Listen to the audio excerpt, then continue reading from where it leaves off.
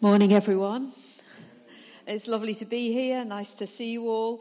And great to have this opportunity to share on these verses. I don't know if it's one of the things that you enjoy in the New Testament, but most of the writers of the New Testament, in fact all of them, there are these moments where they kind of rattle off a little list, or sometimes a bit of a longer list of encouragements and exhortations that are meant to energize us and focus us and take us forward in the purposes of God. And here we have that from Peter in this passage today. And I hope you don't mind this title. I was thinking it could sound a little bit arrogant, as if, we're saying, oh, don't worry about anything, because you're a Christian, it's not going to be, everything's sorted, everything's fine, nothing to be concerned about. It's not supposed to be an arrogant statement. It's actually meant to be what Peter is saying. Do you know what? Take heart. Be encouraged when you think ahead. Look up. Get that new perspective, because God has got a perspective for us in a world like we're living in, and it's not one where actually just keep your head down, hope for the best, just get through, do what you can, and we'll see what happens, and hopefully it'll all be all right in the end. That is not the message that Peter has. His message is actually look up, there is a future with Jesus, and there is still something that he's doing, even in dark days, even in end time days. And I was reflecting that this little phrase at the beginning of this passage, the end of all things is near. That little phrase sometimes is used in all kinds of ways, isn't it? Kind of the traditional picture of someone with that sandwich board on, kind of walking around declaring doom and gloom about the future. But actually, during this time, I don't know if you found, but I found a lot more people are kind of asking the question, what is going on in the world? Is this the end? Particularly if you remember back to the beginning of COVID, when it was all such a shock and everyone was being asked to stay at home, and people were wondering what on earth's going on. And then with wars in Ukraine and what's happening just all around the world, people could feel like, is something happening in the world that even if I'm not got any faith, I can kind of see that something almost apocalyptic is happening. Is it the end of everything? People have been asking that question. But for Peter, and actually for the apostles, it's not an unusual thing to be talking about. It's not an unusual perspective. Let me just give you two other verses. James 5, 7-9. So James says this: be patient, brothers and sisters, until the Lord's coming. See how the farmer waits for the land to yield its valuable crop, patiently waiting for the autumn and spring rains. You too be patient and stand firm, because the Lord's coming is near. Don't grumble against one another, brothers and sisters, or you will be judged. The judge is standing at the door. Similar sentiments, similar ideas. That's James speaking. What about John? 1 John 2, verse 18. Dear children, this is the last hour, and as you have heard that the Antichrist is coming, even now many Antichrists have come. This is how we know it's the last hour. Their perspective was very clear. Jesus has gone back to the Father. The Spirit has been poured out on the church. We are in these last days. We are looking for the next day. It's not that it's all going to be over and it's all obliterated and there's no future and no hope. For them, this is something worth anticipating.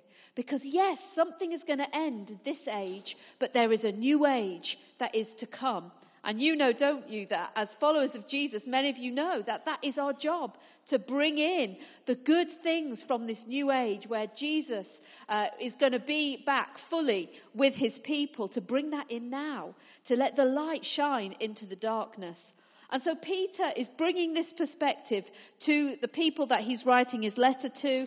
And probably you've heard again and again as we've gone through this series that these are people who have been scattered, who are suffering, struggling as followers of Jesus, and Peter is writing to them. And as we go through today, I was thinking, again and again, I've been reflecting as we've gone through 1 Peter, reminding myself that this is actually the Peter of the Gospels who is writing. That perspective I found really helpful, because for those of you that aren't aware, Peter from the Gospels, he really is known as somebody who at one moment is just getting it spot on, And in the next moment is really missing the mark. One moment thinking he really understands himself and putting himself forward, and the next moment realizing he doesn't reach his own high standards. And all that kind of up and down of Peter, here he is writing something to encourage other people. And I'd like us to reflect a little bit about, maybe, just to speculate, what might be in Peter's mind now and again as he's writing some of this advice today. So this phrase, the end of all things is near, or as John put it, the last hour, or as James put it, the Lord's coming is near. Whichever phrase we look, for these people, this was actually an encouragement. Because as many people are discovering more in these days, or our generation anyway, that the world we're living in is not always that great. In fact, there's a lot of evil, and there's a lot that's wrong, and a lot of injustice that can't seem to get shifted, and there's a lot of darkness and difficulty. Obviously there are good things, but there's a lot more that is going on that troubles us. What is going on? And for those people who are suffering for their faith around the world today, brothers and sisters who followers of Jesus in prison around the world today, do you know what? To hear, Jesus is coming. It's not going to last forever. This is a huge encouragement, because they have their eyes on the future, and they have their eyes on a future with Jesus where this whole world is going to be put right. And they know that this isn't the end. What we see around us isn't the final word on this world. So there's a positive side to this declaration that the apostles seem so determined to keep making again and again. So I'm just going to pick out for us 3 things that were on my mind today that I wanted to share from this passage as challenges and encouragements, okay? So we get a bit of both in each one. So the first one I want us to think about is this challenge to look up, to see, to understand, and to work with God. Now, Peter puts it in this context, I think, of not sleeping. If you read there in verse 7, be alert and of sober mind so that you may pray. So be alert, be awake, be engaged, have a sober mind, have a sane mind, some people translate it. Have a clear mind so that you can pray. And there's this incredible challenge from Peter to actually be awake, to not be fearful, to opt in, to engage. You see, Peter is saying the end of all things is near. So don't just hide away and lock the door and stockpile all your groceries or whatever till the end times. No, he's saying actually there's something for you to do. And there is still a way that you can affect what's going on around you, but it's going to require you to wake up, to listen, to understand what I'm saying to you, and to engage in prayer, because you're going to make a difference. There's still work to be done. It's not hopeless. And I think sometimes when we face these times which seem very heavy, very pressured, very difficult, that what can happen is we actually just want to go to sleep. It's a kind of depression almost can get on you. You just kind of want to opt out as much as possible. And there's a kind of spiritual dynamic that can happen like that in people. I don't know if you've ever seen it. I've seen it overseas quite often, and now and again I've seen it here. But sometimes where someone has got a lot of darkness on the inside of them, for lots of reasons, when you start to talk about Jesus, there's almost a glazing comes over. And I've been in church meetings where people have just literally fallen asleep. Now, I'm not saying that's going to happen to any of you that fall asleep this morning. No problem if you have a quick snore, a few bit of sleep this morning. I won't judge you. But what I'm saying is that something shuts down. We sleep because we can feel the pressure. We can feel almost the spiritual battle, and we want to go to sleep. We want to shut down. Doesn't that happen quite often when you try to pray? That actually all of a sudden the overwhelming desire to sleep or to just kind of opt out by TV and just to shut down happens. And it's because we may not realize it, but we're picking up the darkness, we're picking up the pressure that's around. And so what we're doing is we're just kind of collapsing a bit underneath it. But Peter's saying, no, wake up. And I was thinking about, did he have in mind what happened in the Garden of Gethsemane? Shall I just remind us? I'll read it from Mark 14, verse 32.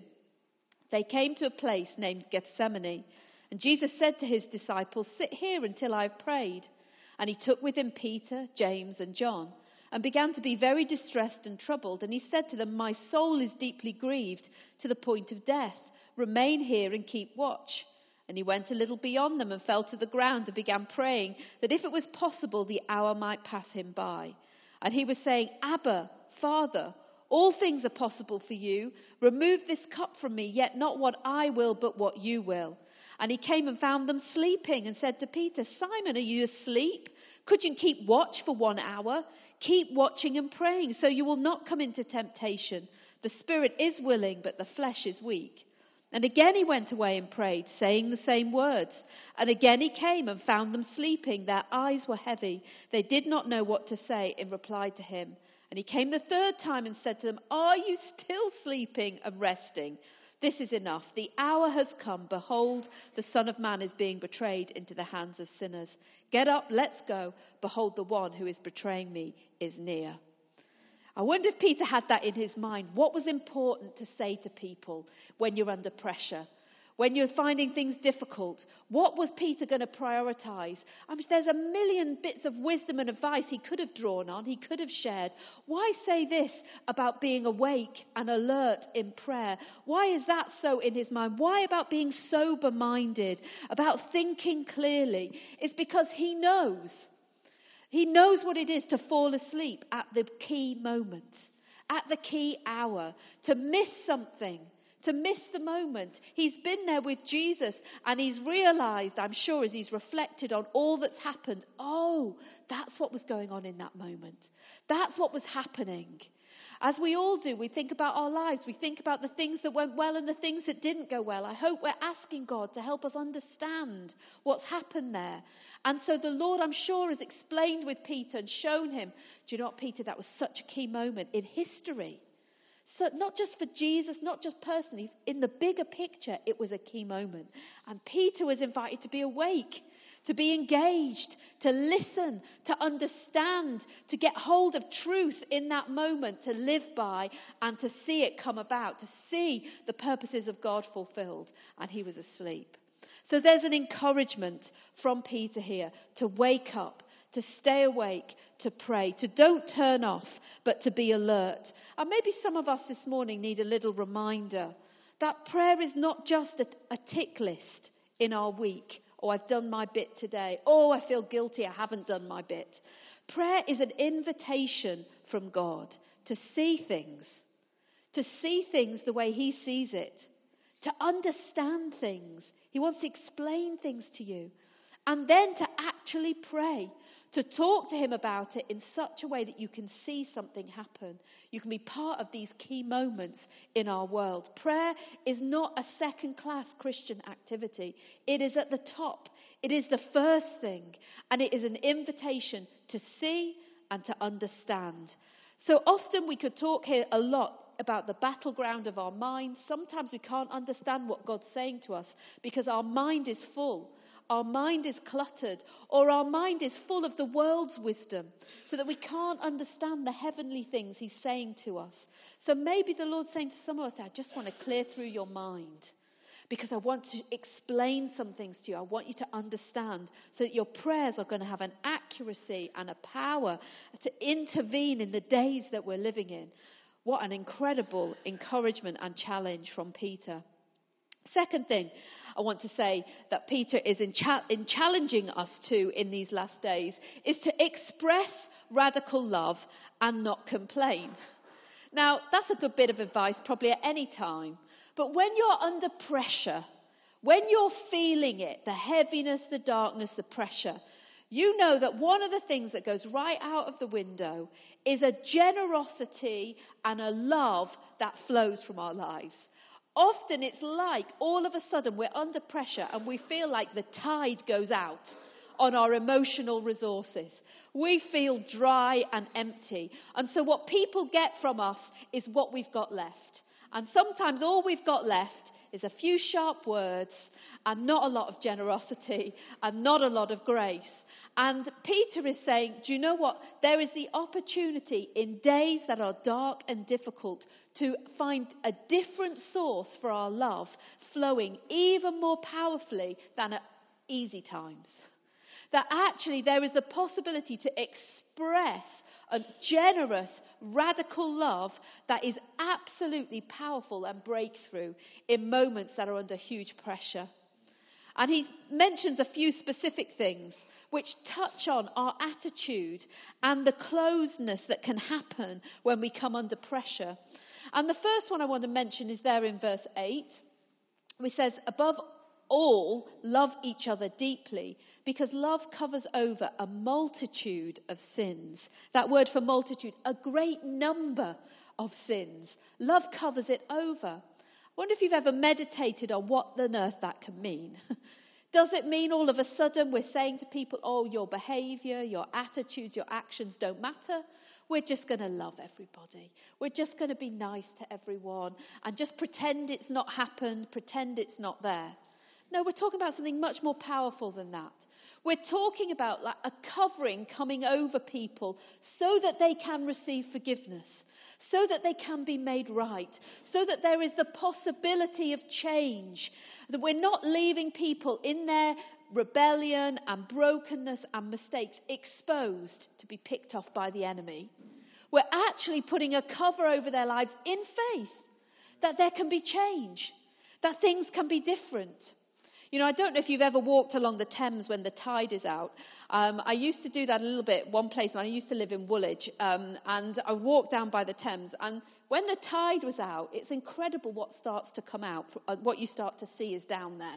I'm sure it's all much cleaner now than in those days. But anyway, there used to be tyres and bits of old bike and, you know, the odd shopping trolley. How they all get in there, I have no idea. But, you know, when the water goes back, you kind of see it all for what it is. And sometimes when we're under pressure, we start to readjust our lives like that. All we can see is the rubbish. The rubbish in us, but we don't talk about that, but we can certainly see the rubbish in other people. We see everyone without the grace of God, without the love of God, without the forgiveness of God, without the mercy of God. And here Peter's saying, no, don't be like the world in that way. You have a source of extravagant love that can flood into your life and cause you to express your love, and it will cover over the people so that the love of God can heal and restore and people can get forgiven and made well. There is a safe place, a protective place where love can cover those things so that they can be resolved. Not so we just say it doesn't matter, but in faith that it can be resolved. And he's saying here, Peter's saying, love each other deeply. And for me, it's like, look at that source deep inside yourself, where your love for people comes from. It should be rooted in Jesus. It should be rooted in his love for us, which is extravagant and overwhelming and full of grace. Make sure your love for your life, the way you treat others, is rooted in that place. And let the tide rise again, Peter's saying. Let it rise from that deep place.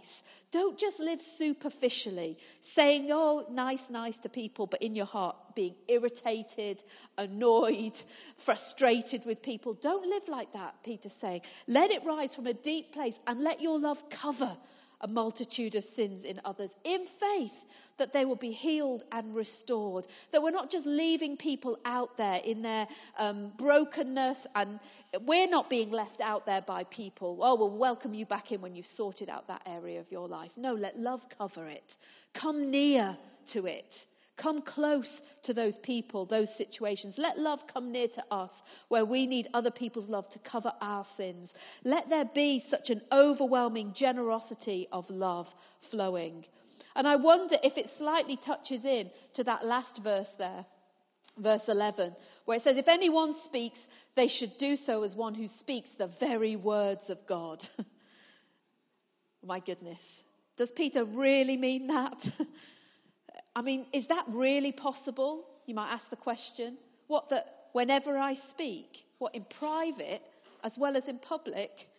You know, when I get a microphone, as when I've not got a microphone and I'm on the telephone to my friend, let my words be spoken as if they're the words of God.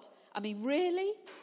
And Peter is saying there is a source of extravagant love where you can know God from a deep place, that actually what flows out of your life can be the words of God.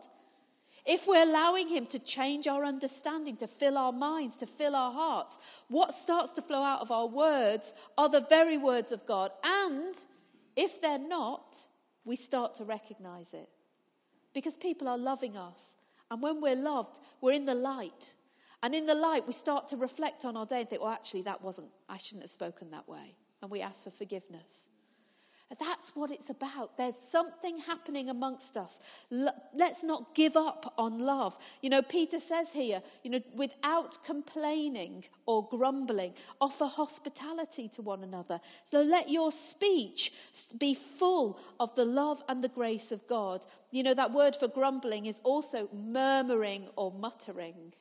We might think, I don't really complain. Oh, but I might murmur a little bit. Do you have a friend that it's okay to murmur with? Probably we do. People, situations, we have a little murmur on social media. Oh, just a bit irritated, just put it out there. Get it out of my system. We are called to bring it to God. Do you know how deeply committed to you he is? Do you know how deeply committed to his people he is, to this world that he is? Do you know how much he expects and is inviting us to cooperate with him in the world? Do you see that there's such a higher place he's calling us to, but also it starts from a deep place where we're washed, where our words have power, where we realise that our words can actually speak the very words of God. So don't complain, Peter says. Don't use your mouth for that purpose. Let it be washed, let it be cleansed, because your words can have power in people's lives. So in end times, our prayer life can have power. In difficult times, our love expressed can have power, and it's worth it because it will communicate the love and the radical love of God. And we won't read it just for time, but I wondered whether Peter was reflecting there on those words in John 21. He may have been thinking about that experience. He may not. But, do you ever think for Peter, when the Lord asked him to say 3 times, do you love me more than these? Repeat it again and again. Because sometimes when our words have been used to complain, and our words have been used in the wrong way, and our words have fallen short of really the love of God and the truth of God and the life of God, sometimes the Lord takes us through exercises where our words have to be spoken out again and again. The Lord's saying, do you mean that? Is that right? Is that what you really want to say? Is that who you really are? And we have to face who we are in our words. Because he's calling us to love. He's calling Peter to love the sheep, to love people. Let that motivation flow. Let words not just be superficial, dealing with all the things that bother us and what we see with our eyes. Let it come from a deeper place. I wonder if Peter had that in his mind. Thirdly, the last thing I wanted to mention, Peter's encouraging us to have purpose and don't be paralysed. There is something about difficult times that can be like a paralysis, that you kind of come out of it and you think, oh my goodness, I feel like I've come out of, been lying flat down. Well, even if I've been out and doing things, for many people, COVID was like that, wasn't it? All of a sudden you kind of wake up, oh, what's happened to the last 2 years? There's a paralysis that can happen when the Lord is wanting to bring us into a stronger sense of purpose. So if you look at that verse 10, each of you should use whichever gift you have received to serve others as faithful stewards of God's grace in its various forms. And then in verse 11, if anyone serves, they should do so with the strength God provides. And we have this incredible this declaration from Peter that everyone has a gift. Everyone, every single person has a gift. And I don't think we have to read that each of us has one gift. We may have many gifts, but everyone has a gift given by God that we are called to steward. And that we know, don't we, in the New Testament, there are a number of passages which list the type of gift it might be. The type of gift that when it's operating in a community of people, it enables that community to express more of who Jesus is. And to experience more of who he is, more of his grace, more of his love. And Peter says, employ it. Employ that gift. Do something with it. Because often, as can happen, when we're under pressure, what we do is we step back from actively doing anything. We step back to the basics. We shut the door. We just kind of hunker down and we get going. We don't really want to make ourselves vulnerable because we already feel a bit exposed, a bit vulnerable from the world around us. So we don't step out. I was in a lovely prayer meeting a few months ago, and we were just praying for a particular area where one of our congregations is. And the group of people who were there, we were sharing just about what we felt God was saying and praying. And it was a very lovely time. And all of a sudden, one very mature Christian, they just said at one point, they said, do you know what, I just feel I need to confess that I know God has given me a gift of prophecy, and I've just not been using it. I've just realised, as we've been here talking, that I've just not been using it. And I really feel that God's saying to me, you need to use that gift again. And we really just prayed for her that she would start to, and she has started to use that gift more. And, it's so easy. All of a sudden, we look back and we think, oh, I did actually have that gift, and I seem to have put it down along the way. I seem to have let it go because I've stopped using it. We all know what happens to our muscles if we stop using them. We all know what happens. They start to lose their strength. But there is muscle memory, I am told. So if you start using them again, that actually your muscles do remember, and they can get back to that place quicker. And the challenge Peter is saying is, use your gifts. Put them into practice. And I want to say this morning, if you don't know that God wants to give you gifts, then talk to someone. Ask for prayer. Ask to receive gifts this morning from God. If you know you've received gifts, talk to the Lord about them. Are you using them? Are you putting them into practice? Because what we discover is this beautiful picture that actually, as we use our gifts together, the grace of God in its various forms starts to be seen. The various forms, the variety, the manifold grace of God starts to be seen. When we get into dark times, sometimes we see everything as black and white. And some of us were kind of wired that way anyway. But you know what? There is beauty in God. He is full of variety and beauty, and he loves it. He loves beauty in his people. He loves variety. He doesn't want us all to be one type. He loves to give various gifts to different people. He loves the beauty of it. His people should be a beautiful people in every way, from our natural differences to our spiritual gifts. That there is a variety and a beauty. And you know what? The Lord wants us, even in end time days, to enjoy something that is beautiful. To not just become rigid and black and white, but to appreciate beauty and difference. And it's a very rare person that can't appreciate that in creation. Even sometimes a photograph of seeing the beauty and the variety in a photograph of creation it will touch your heart, even if you've never been there. And when you see it with your own eyes, it's a very hard person that is not moved by it. Because it reflects something of the heart of God. And he's called his people to be a beautiful people. And it will give God joy, and it gives us joy. That there is joy in end time days in God's people. There should be. If we are using the gifts God's given, if we're appreciating the manifold grace of God, the wonderful richness and beauty of who our God is. And I can't help, just as I finish, just thinking about how the Lord did say to Peter, you can read it in Luke 22, even before he betrayed Jesus, even before he denied him, when he denied him, even before then, the Lord said to him, Simon, Simon, Peter, Satan has asked to sift you as wheat, but I have prayed for you that your faith may not fail, and when you have turned back, strengthen your brothers. And then but he replied, Lord, I'm ready to go with you to prison and to death. And Jesus said, Peter, before the cock crows today, you will deny 3 times you know me. This is Peter. This is the one who has made mistakes, who has really blown it. But he has taken hold of this commission from God. So when you turn back, strengthen the brothers. Put your gifts into practice. Some of us, we might think we've made some big mistakes, or we've blown it, or we've got embarrassed stepping out in our gifts, or things didn't go the way we'd hoped.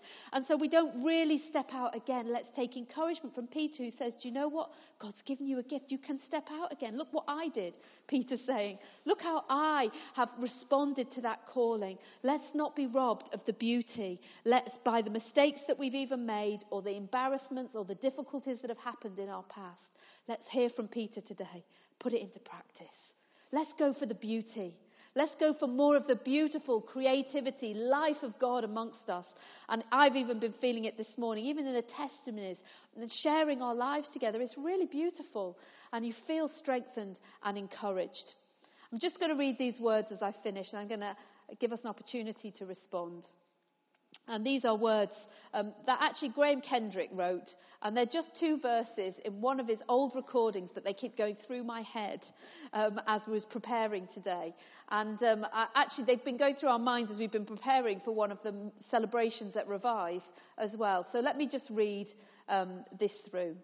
Be patient, be ready. Look up, the Lord is near. Be faithful, be fruitful until the day that he appears.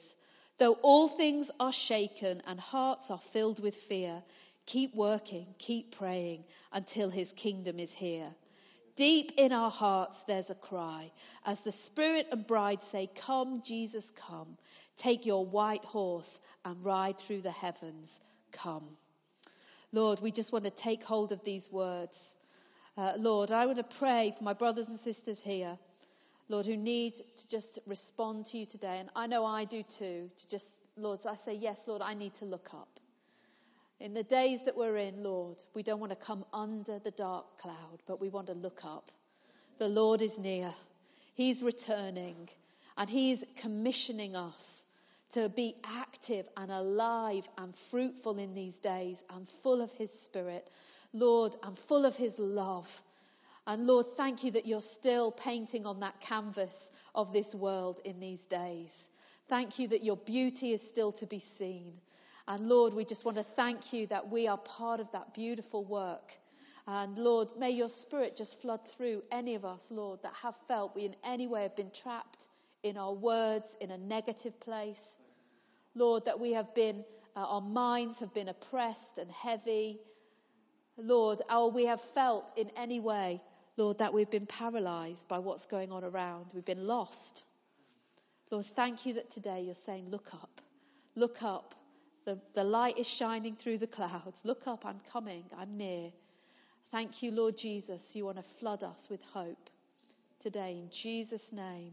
But also, Lord, provoke in us our response. Lord, release into us afresh that deep love of God, the truth of the love of God. May love truly flow in our words and our actions.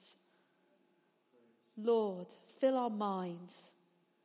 Give us a desire to see and understand, to be awake in these days. Help us, Lord, if we've become sleepy. Help us to wake up, Lord, because you want us to see, you want us to understand.